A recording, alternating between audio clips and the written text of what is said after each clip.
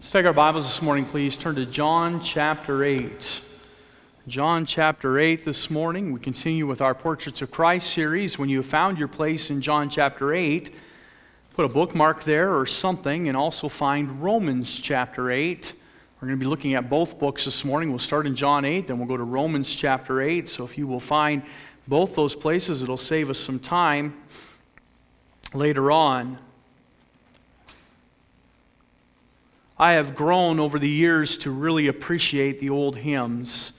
And a few weeks ago, we had a group of boys come through that were biking around Lake Erie from Old Time Bible Baptist Church in Rochester, New York, and they had driven to a point on Lake Erie, and they were going to ride all the way around.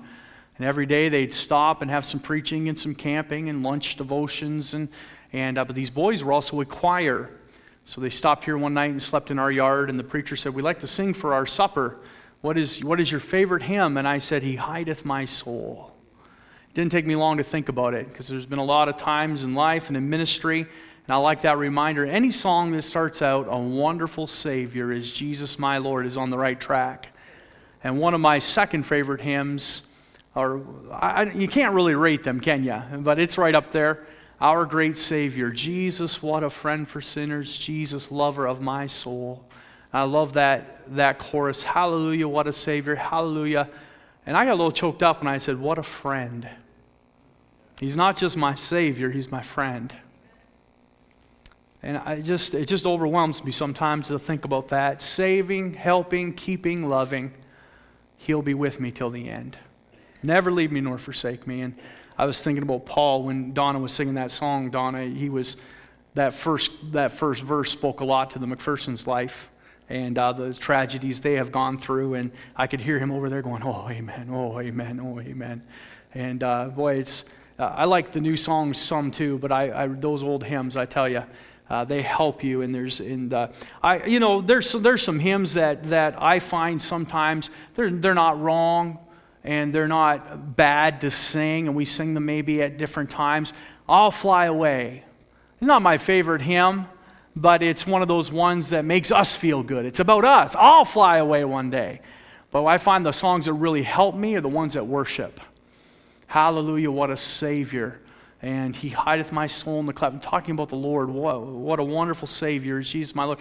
And so think about the songs that are dearest to your heart, the songs that when you're going through a trial or you're just working throughout the week, and the songs you start humming along with and singing in your head, I can almost promise you they're likely those songs that have worship in them.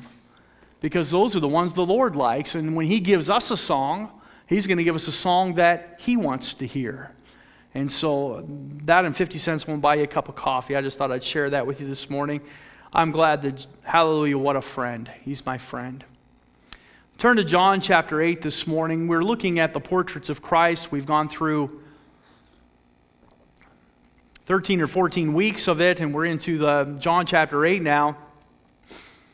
We're going to look at just the first 11 verses. We're only going to spend a very little time in the book of John this morning, because I believe what the Lord Jesus Christ did in these first 11 verses of John chapter 8 illustrates Romans chapter 8 so well that we would be remiss if we didn't go over there and spend some time about Lord Jesus Christ taking away our condemnation.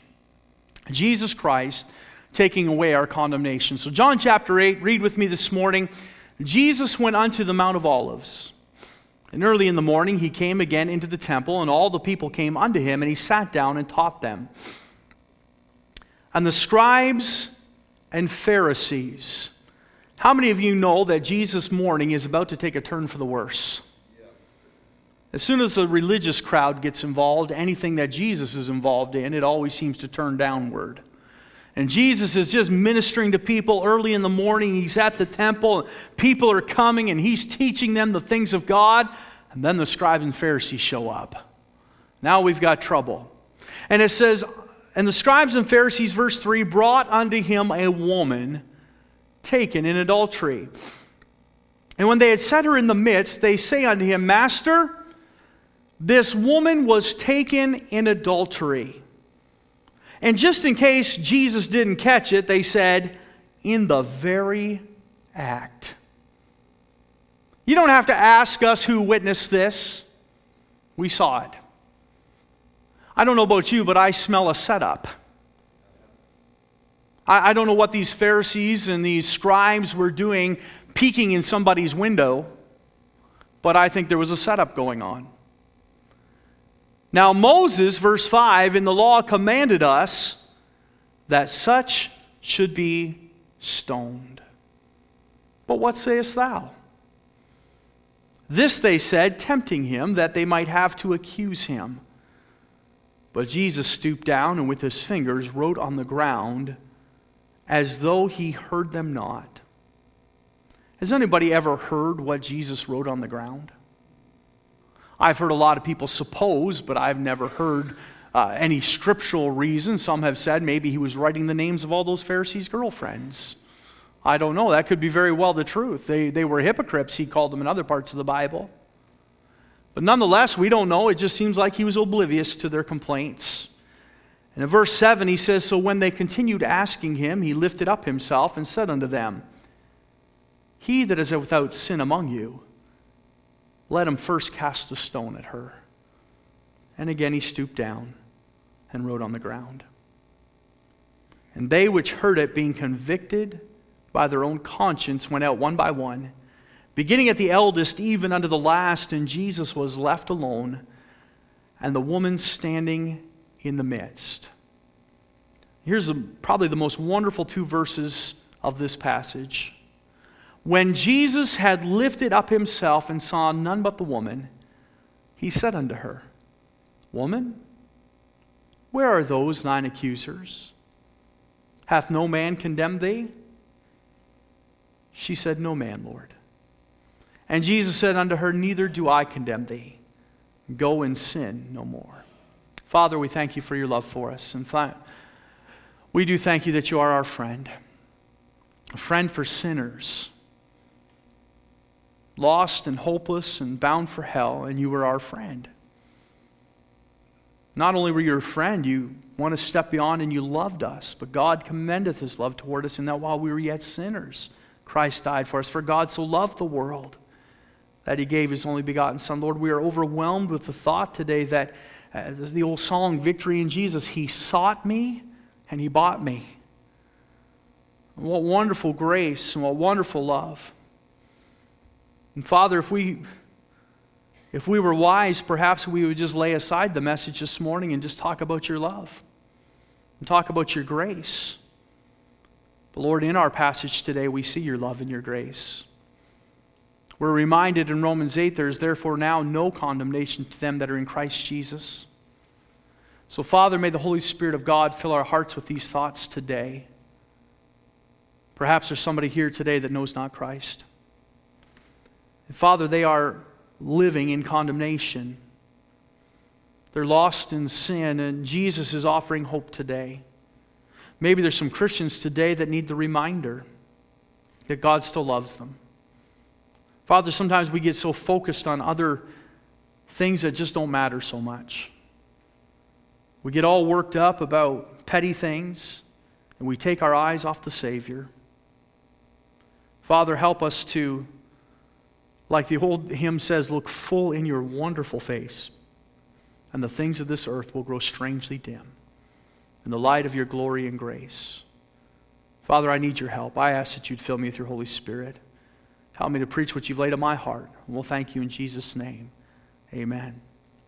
If I could just take just a few minutes and outline John chapter 8 for you. I won't spend a lot of time preaching from John chapter 8 because like I said earlier, I believe that John chapter 8 verses 1 to 11 is a wonderful introduction to Romans chapter 8.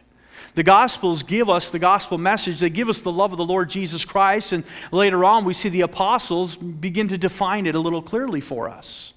And so this morning in John chapter 8, the first thing I want you to see is the crime.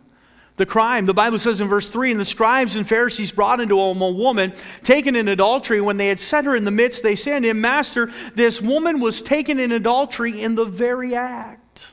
I have preached on this passage before, and perhaps you've remembered or not. It really doesn't matter, but we often condemn this woman, but we have to ask, where is the man? It seems like that this whole situation stunk of a setup. That does not excuse the woman taken in adultery. That does not make her crime more palatable. It was sin nonetheless. We are not trying to sugarcoat sin today. We are not trying to say that we should not discipline those that have done wrong. We are commanded in the Word of God to discipline our children. The Bible says, whom the Lord loveth, he chasteneth.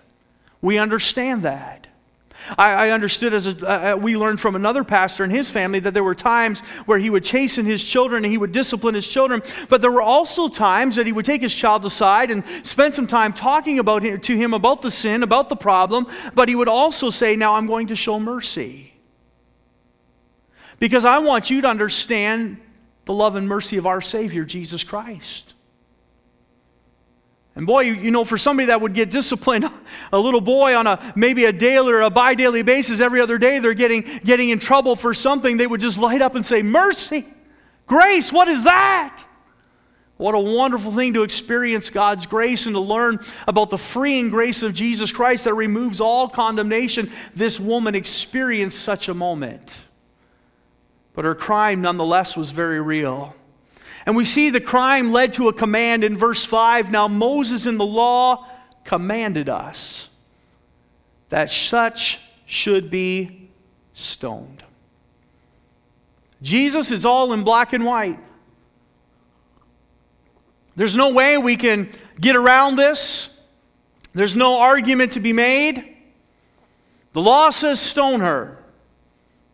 What sayest thou? And they're probably elbowing one another and snickering a little bit. Now, let's see him wiggle his way out of this one. We know what that Jesus is like. He's a liberal thinker and he just loves everybody. And he doesn't care a thing about our law. Let's see how he gets out of this one. Well, I like what he did first. He ignored them. Boy, I like that. I don't know why I like that. He ignored the critics. He just stooped down and with his finger or stick or something began to just draw. Right. I don't know what he was doing. Doesn't matter, but I know it probably made him mad. And they just kept asking him, what do you say?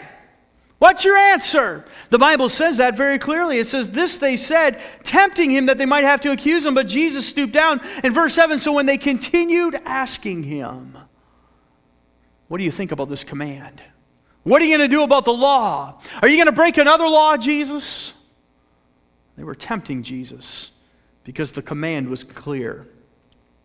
Thirdly, we see the compassion. Look at verse 7. So when they continued asking him, he lifted up himself and said unto them, he that is without sin among you, let him first cast a stone at her.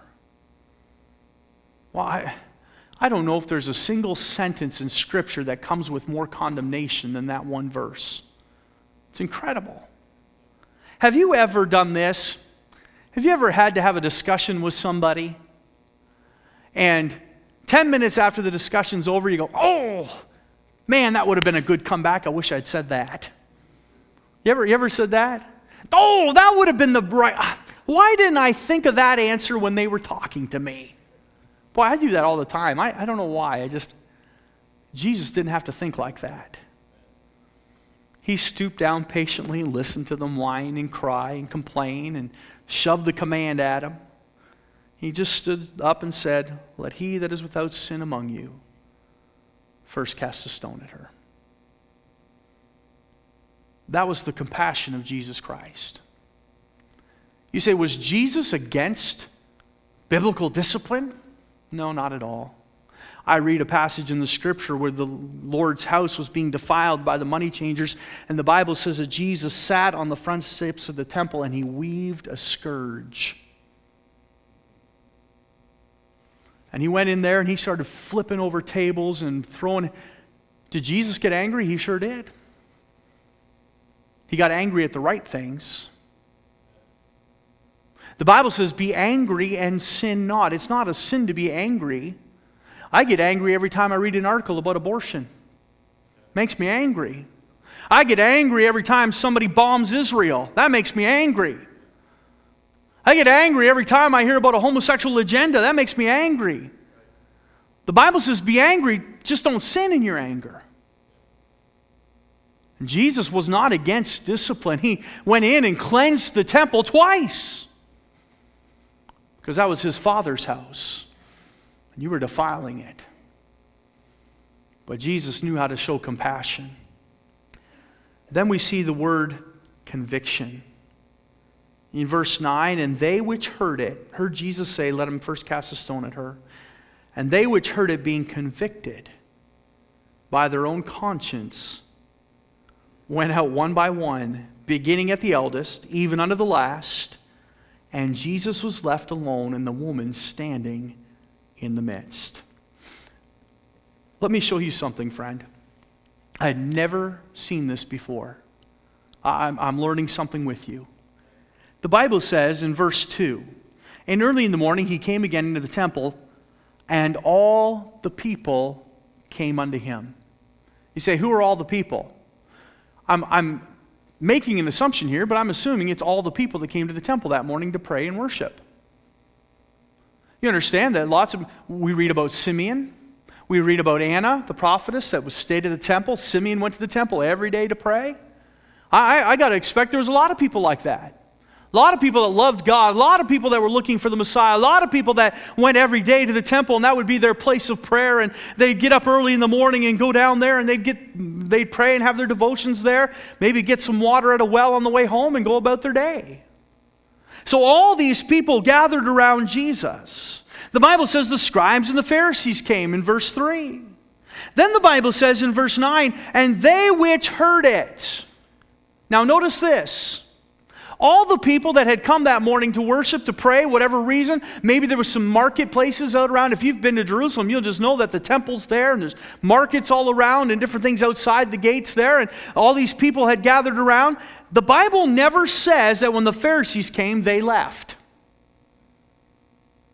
So those that were witnessing this woman cast at his feet and being accused of adultery, I have to believe it was more than just the Pharisees and the scribes. It was also many of these people that had gathered to listen to Jesus teach. Nobody had left. The Bible doesn't say they left. But the Bible says in verse 9, and they which heard it. Who is they? It's not just the Pharisees and the scribes, it's whoever heard. Isn't it interesting that sometimes God does a work on other people that you never thought God was going to do a work on? The Holy Spirit of God just kind of spilled over on that day. The Pharisees and the scribes were the ones that Jesus was rebuking, and that was who his intentions were targeting, and that's who he was talking to when he says, let he that is without sin among you, let him first cast a stone at her. That's who he was talking to. But the Bible says in verse 9, they which heard it, being convicted by their own conscience, went out one by one, beginning at the eldest, even unto the last, and Jesus was left what? Alone. Now, a minute ago, there was scribes, Pharisees, and a whole pile of people that were listening to him teach, but every one of them left. Now, I'm not saying that the people in the audience that day were guilty of anything, and yet the Holy Spirit stopped by, and when God gave the invitation, they all went home with their heads hung. It's interesting to note that when the Holy Spirit comes by, so many people react differently. I've been in services where the altars are packed right full and 3 people are standing there kind of pious and saying, well, I didn't do anything wrong. I don't know their heart. That's between them and the Lord. But you have to wonder, hey, the Holy Spirit is moving. What is going on? How hard are our hearts that God cannot speak to us? The whole crowd that just came to hear him teach, they all went home too, under conviction. Then I want you to see the conclusion in verse 10. When Jesus had lifted up himself and saw none but the woman, he said unto her, woman, where are those thine accusers? Hath no man condemned thee? Nobody's left but him and her. She said, no man, Lord. And Jesus said unto her, neither do I condemn thee. Go and sin no more. In a crowd of sinners, the woman with adultery is the only one that could still stand in his presence. Think about that.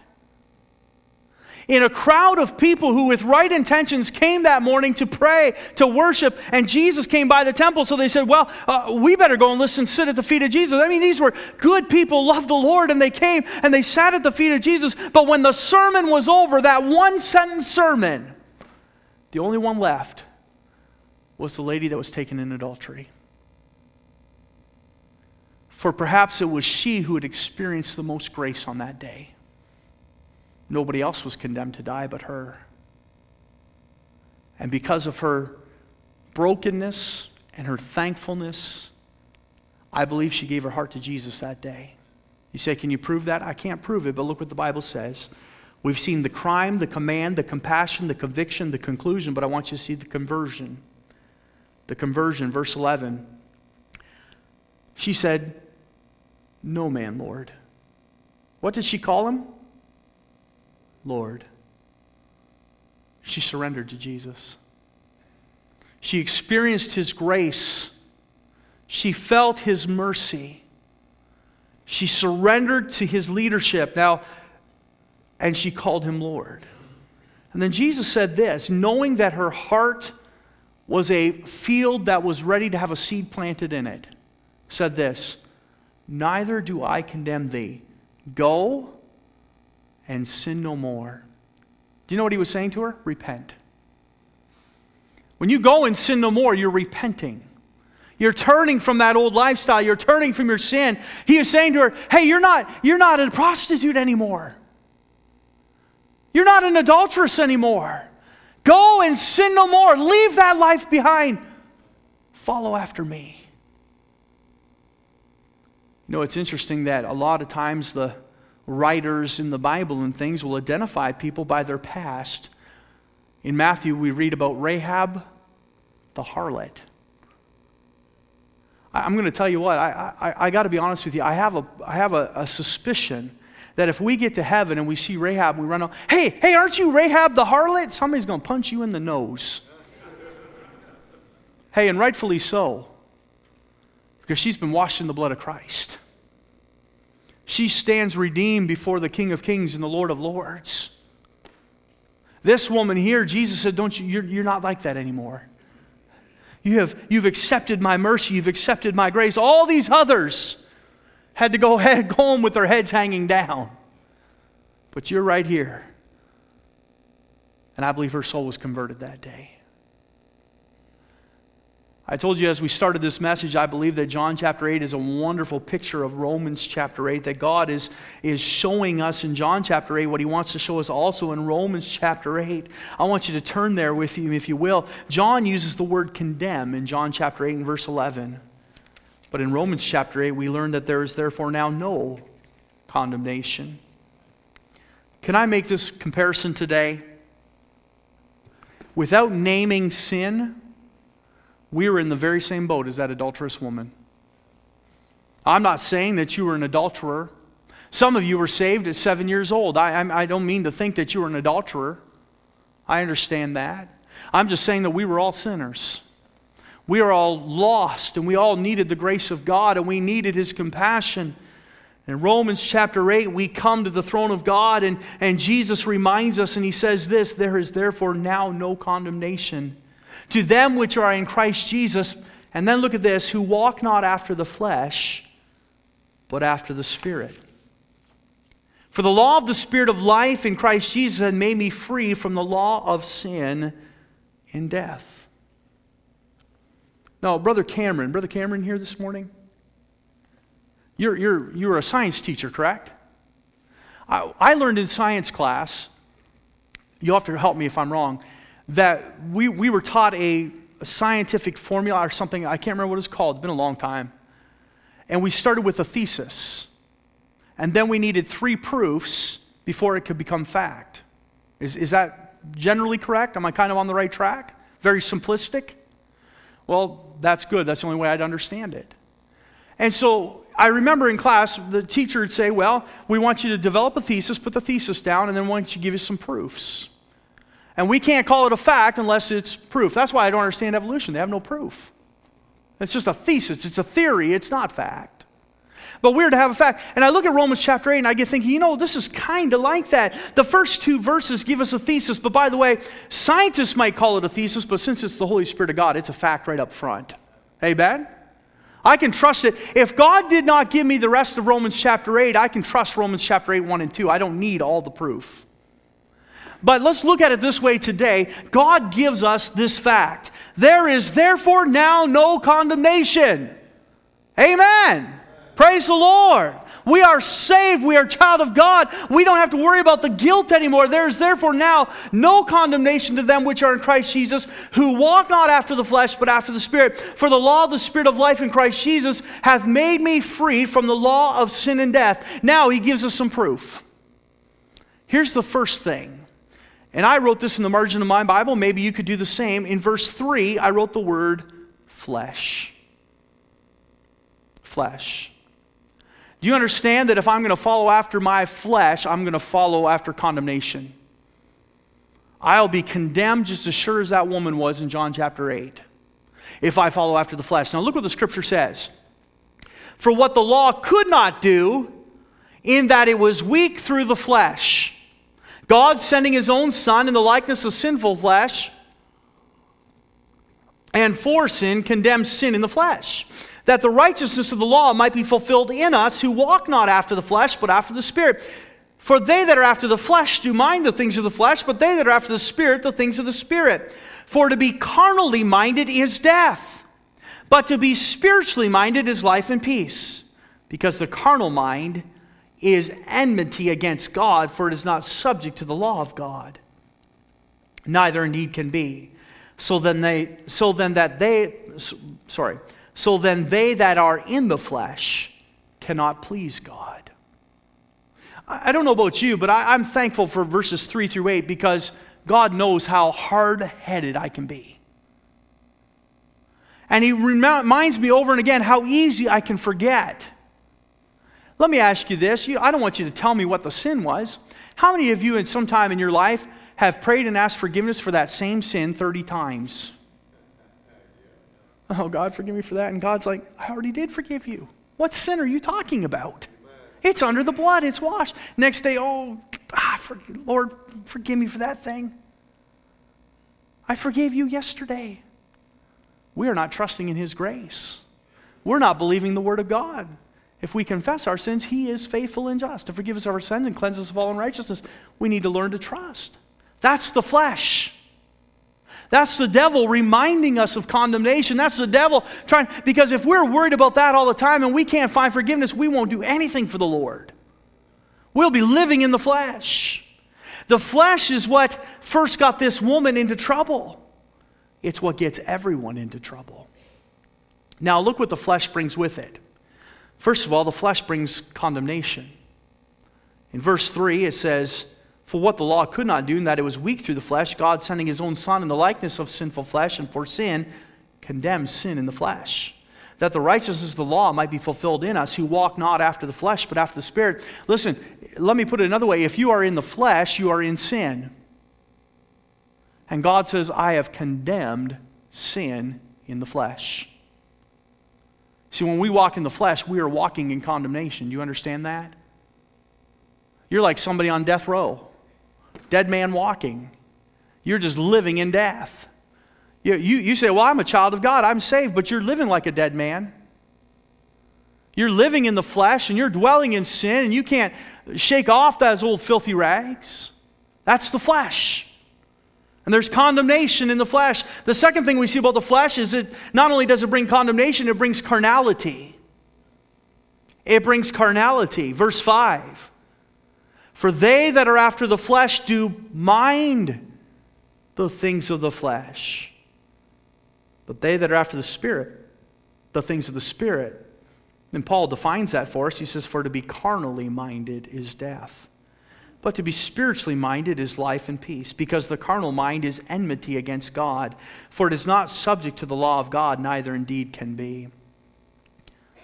If you're like me, every once in a while I get on a little bit of a health kick. Does anybody do that? No?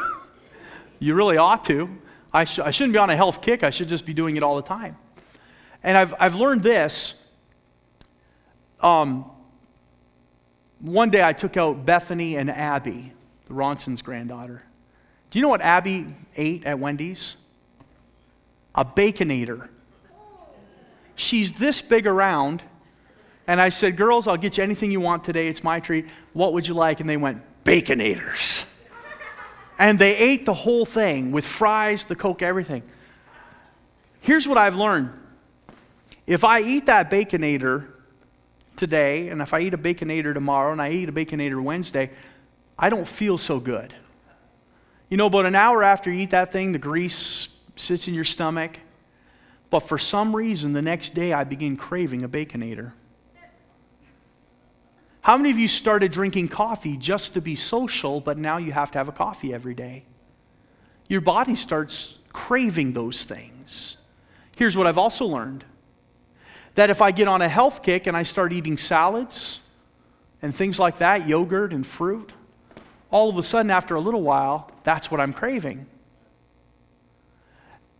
And if somebody says, do you want a Baconator? I go, ooh, I really don't want all that grease. Boy, that just turns my stomach right now. You see, what we begin to feed ourselves, we begin to crave spiritually. It's the same way. Spiritually, it's the same way. The Bible proves that. I'm not just making this up. Look what Romans chapter 8 says. And look what it says in verse 5. For they that are after the flesh do mind the things of the flesh. If you're going to live in the flesh, if you're going to walk in the flesh, if you're not going to be spiritually minded, all of a sudden you start craving the things of the flesh. You understand what I'm saying? If you start living for self, you're going to seek entertainment rather than edification. When I was in Bible college, whenever the Super Bowl came around, I was shocked to see that half the Bible college didn't go to church on Sunday night because of the Super Bowl. My preacher used to say, man, these guys are training for ministry and they won't go to church because of a football game. Do you know most of those guys aren't preaching anymore? Most of those guys aren't in the ministry. Most of those guys, the ones that I know of that would do that, because they were carnally minded. They said, the flesh is more important. What I want is more important than what is right for me. I learned a long time ago that if I were to say to my kids, listen, we got to go away for a couple hours. There's lots of food in the fridge. Go ahead and eat. They're going to choose the popsicles before they choose the salad. You know what? I mean, the good stuff's going to be empty. The ice cream's gone. Whatever is unhealthy. We could say, now listen, mom put some nice chicken breast in there, and she put some nice rice in there, and she put some vegetables in there. All you got to do is warm it up a little bit, and they're going for the pizza pockets. That's just the way they are. Listen, we don't give our kids always what they want. We give them what's best for them and what they need. We have to feed ourselves spiritually the same way, because if we mind the things, or if we follow after the flesh, we will mind the things of the flesh. So the flesh leads to condemnation and it leads to carnality. And then we'll see the conclusion in verse 8. So then they that are in the flesh, what's the next three words? Cannot please God. That's the scariest part, isn't it? It's not about, you say, well, hey, it's no big deal. I just went to the Super Bowl for a night. I'm in church 155 services a year instead of 156. No, it's not about that. It's about minding the things of the flesh, and those that are in the flesh cannot please God. I wonder how God feels. Well, you chose a football game over me? You chose this over me? A time where you're going to come and worship me and spend some time at my feet and hear the word and sing praises. The Bible says they that are in the flesh cannot please God. Here's the good news, verse 8, verse 9. But ye are not in the flesh, but in the Spirit. Hey, the flesh was the old man. The old man. Now, unfortunately, we sometimes walk like the old man. We behave like the old man. The Bible says in the book of Jude, these be they that are sensual, having not the Spirit. When we act fleshly or sensually, the word spiritual means to follow after the Spirit. The word sensual means to follow after the senses. What feels good. The illustration I like to use is Kentucky Fried Chicken. Brother Ternowski works right beside KFC, right? Do you ever come out in the parking lot and you can smell that chicken? It's good, isn't it? The smell of it, I don't know if the smell of it is wonderful. They got to do that on purpose. That is a wonderful, free advertising tool. Because you smell that chicken and you just, man, that's good stuff. They're appealing to your senses. They're appealing to your flesh. Music appeals to your senses. We have to be careful the kind of music we put in. The things that we take in. And so to be sensual, the Bible says when we are, Christ identified those in the book of Jude, the murmurers, the complainers, those that walk about like clouds that have no water. And he talked about all these, about the whited sepulchres and all those things. He said, these be they that are sensual, having not the Spirit. He's saying these are unsaved people. If you don't have the Spirit, you're not saved, right? He that hath the Son of God hath eternal life. He that hath not the Son of God hath not eternal life.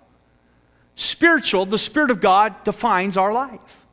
But he says, these be that are sensual, having not the Spirit. In other words, when we are sensual, we act like those that have not the Spirit. We act like the unsaved. And God is not pleased.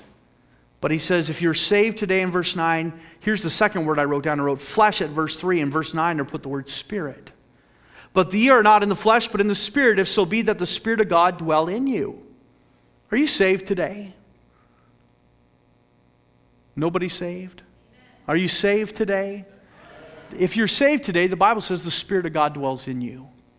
That's the evidence of salvation. The Spirit of God dwells in you. So he says now, in the rest of verse 9, now if any man have not the Spirit of Christ, he is none of his. Folks, this isn't hard to understand, is it? Somebody said, I can't understand the King James Bible. He that hath the Son hath life. He that hath not the Son of God hath not life. All one-syllable words. The Bible says here in verse 9, now if any man have not the Spirit of Christ, he is none of his. That's not hard to understand. You're either a child of God or you're not. You either are in the flesh or you're in the Spirit. And if Christ be in you, the body is dead because of sin, but the Spirit is life because of righteousness. I want you to notice some things about the Spirit this morning. We've seen the flesh, but what does the Spirit give us? First of all, it gives us life in Christ. Life in Christ. Verse 11 goes on and says, but if the Spirit of him that raised up Jesus from the dead dwell in you, he that raised up Christ from the dead shall also quicken your mortal bodies by his Spirit that dwelleth in you. Therefore, brethren, we are debtors not to the flesh, to live after the flesh. For if you live after the flesh, ye shall die. But if through the Spirit do mortify, that means to kill the deeds of the body, ye shall live. We have life in Christ because of the Spirit. The Spirit of God has indwelt us and given us new life. Ephesians chapter 4 and verse 30 says, grieve not the Holy Spirit of God, whereby ye are sealed unto the day of redemption. It is the Spirit of God that put his seal upon us and gave us life. Ephesians chapter 2 and verse 1 says, and you hath he quickened. That means made alive, who were dead in trespasses and sins. Hey, the old man is dead. The flesh is behind us. But because of the compassion and mercy of Christ, we can have life. The Bible says in verse 10, it talks about spiritual life. And if Christ be in you, the body is dead, that's for sure, because of sin. But the Spirit is life because of righteousness. Verse 11 talks about resurrection life. But if the Spirit of him that raised up Jesus from the dead dwell in you, he that raised up Christ from the dead shall also quicken your mortal bodies. So my body, right now, my flesh was dead. In sins, it's condemned. It's going to die. If the Lord tarries is coming, this body's going to go to the grave and it's going to corrupt. It's going to turn back into dust. But Jesus has made my spirit alive. And to be absent from the body is to be present with the Lord. My spirit shall forever be with the Lord. But one day, he'll also quicken my mortal body. So he's talking about spiritual life. He's talking about resurrection life. And then because of that, we see verse 12 and 13. Therefore, brethren, we are debtors not to the flesh, to live after the flesh. Hey, don't chase around that flesh. That flesh, all it ever did was get you in trouble. Those senses, all they did were deceive you. and caused you to be sensual. That flesh, all it did was it earned you condemnation. You're not a debtor to that. For if we live after the flesh, ye shall die. But if through the Spirit you do mortify the deeds of the body, ye shall live. Now look at the second thing. Not only do we have life in Christ because of the Spirit, we are led by Christ. Look at verse 14. I'll give you 4 things here, and I'll give it to you in small sections. First of all, when we are led by Christ, the Spirit of God gives us a place. Gives us a place. Look at verse 14. For as many as are led by the Spirit of God, they are the sons of God. For ye have not received the spirit of bondage again to fear, but ye have received the Spirit of adoption, whereby we cry, Abba, Father. The Spirit itself beareth witness with our spirit that we are the children of God. Listen, when I was lost in my sins, I was bound for a place called hell, and one of the names of that place is a place of separation. People think they're going to go to hell and they're going to have a big party and they'll have a great time. Listen, there's weeping and wailing and gnashing of teeth, and you're cast into outer darkness. You can't find your neighbor. You can't fellowship with anybody. There's separation from God and there's separation from other people. But the Bible says in verse 14, because of the Spirit of God, I've been adopted into a family. I have a heavenly Father. And one day I'll spend eternity in heaven with my brothers and sisters in Christ. And then we see, not only do we see that the Spirit of God gives promise, but it gives placement, but it gives a promise. Verse 17 says, and if children, then heirs. Hey, it just gets better, doesn't it? I wasn't just adopted into a family, and I just wasn't discovered that I have a heavenly Father that I can call Abba, which means daddy. It's not just a father. It's not just an absentee. So many people say, well, God is somewhere out there, but he's kind of impersonal. No, he's Abba, Father. You can say, hey, Dad. You can go to him like your earthly father. But not only did we discover that when we got saved, he gave us this promise, I'm an heir. If children, then heirs. Verse 17, heirs of God and joint heirs with Christ. How can it be? If so be that we suffer with him, that we may be also glorified together. And then Paul's Texan comes out. For I reckon that the sufferings of this present time are not worthy to be compared with the glory which shall be revealed in us. I don't know about that woman that was cast at the feet of Jesus, but in my mind I can almost picture her hearing, without Christ ever saying, that verse. The sufferings of this present time are not worthy to be compared to the glory which shall be revealed in us. What a promise. Not a wonderful thing to know? It's, oh man, this world is so hard. Living and trying to crucify the flesh and trying to live, it's so hard. Hey, the sufferings of this present time, they're not worthy to be compared. One day, there'll be glory revealed in us. Look at the promise as it goes on. Verse 19, for the earnest expectation of the creature waiteth for the manifestation of the sons of God. For the creature was made subject to vanity, not willingly, but by reason of him who had subjected the same in hope. Because the creature itself also shall be delivered from the bondage of corruption into the glorious liberty of the children of God.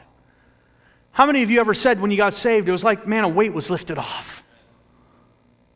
It was like I didn't have to carry around that sin anymore, that chain that was holding that ball and chain to my ankle. Somebody just cut it loose. I've been set free.